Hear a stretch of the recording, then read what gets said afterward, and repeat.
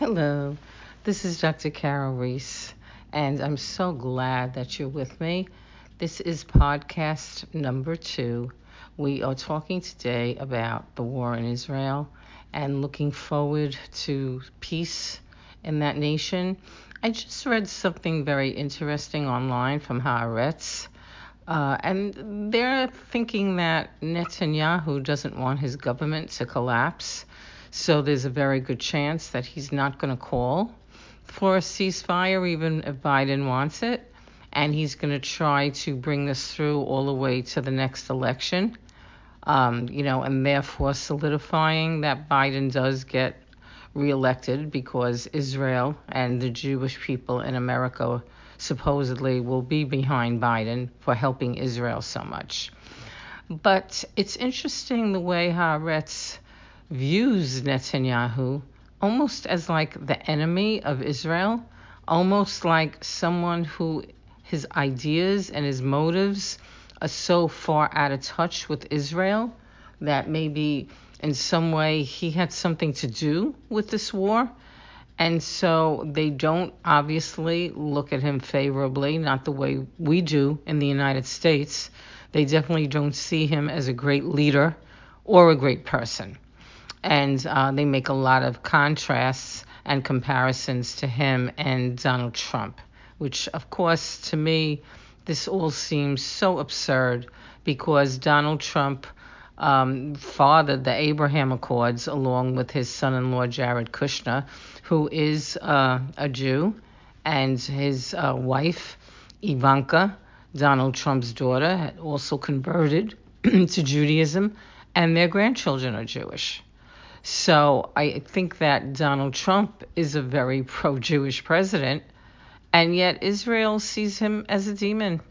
And they see him as someone who's, they describe him as, like a jerk, someone who they don't think very highly of. But they do know that he is pro-Jewish and pro-Israel. So they're kind of in a quandary about it. But it seems to me like they still prefer Joe Biden anyway, regardless of all the errors that Joe Biden has made, all his inadequacies, and really all his major failures as a leader. And yet you see this faction in Israel, and I don't really know, what Haaretz's following really is and what people really think of Haaretz. I really don't know everything about them. Maybe some of you out there do.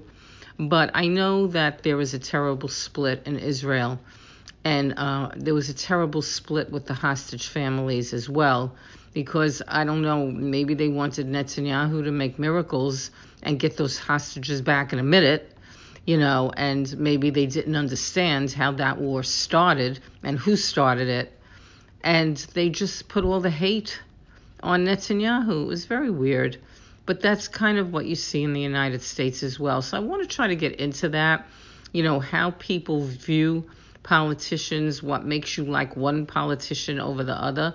Do you like them because you just like the guy better, or do you like them because you think they actually have good policies and can actually do something that may be helpful?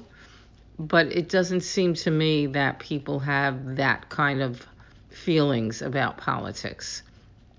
They probably don't think any politician could do anything for them, so they probably just want to vote for the politicians that they like. And, they usually like the ones that want to give a lot, So right now, Israel has to be on the side of Biden because he's keeping Israel afloat. But Haaretz was very clear in pointing out that when all this is over, the Israeli economy probably will collapse, and probably the Israeli government will collapse as well. So what happens to Jews at that point? Without a stable homeland for Jewish people to be in, without a stable government in Israel, how will this affect what happens really in the world?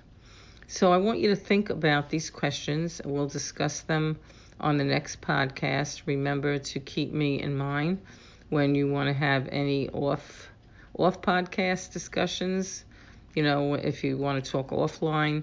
And also, if you would like to come on with me the next time, we can work together on trying to solve some of these issues of the day.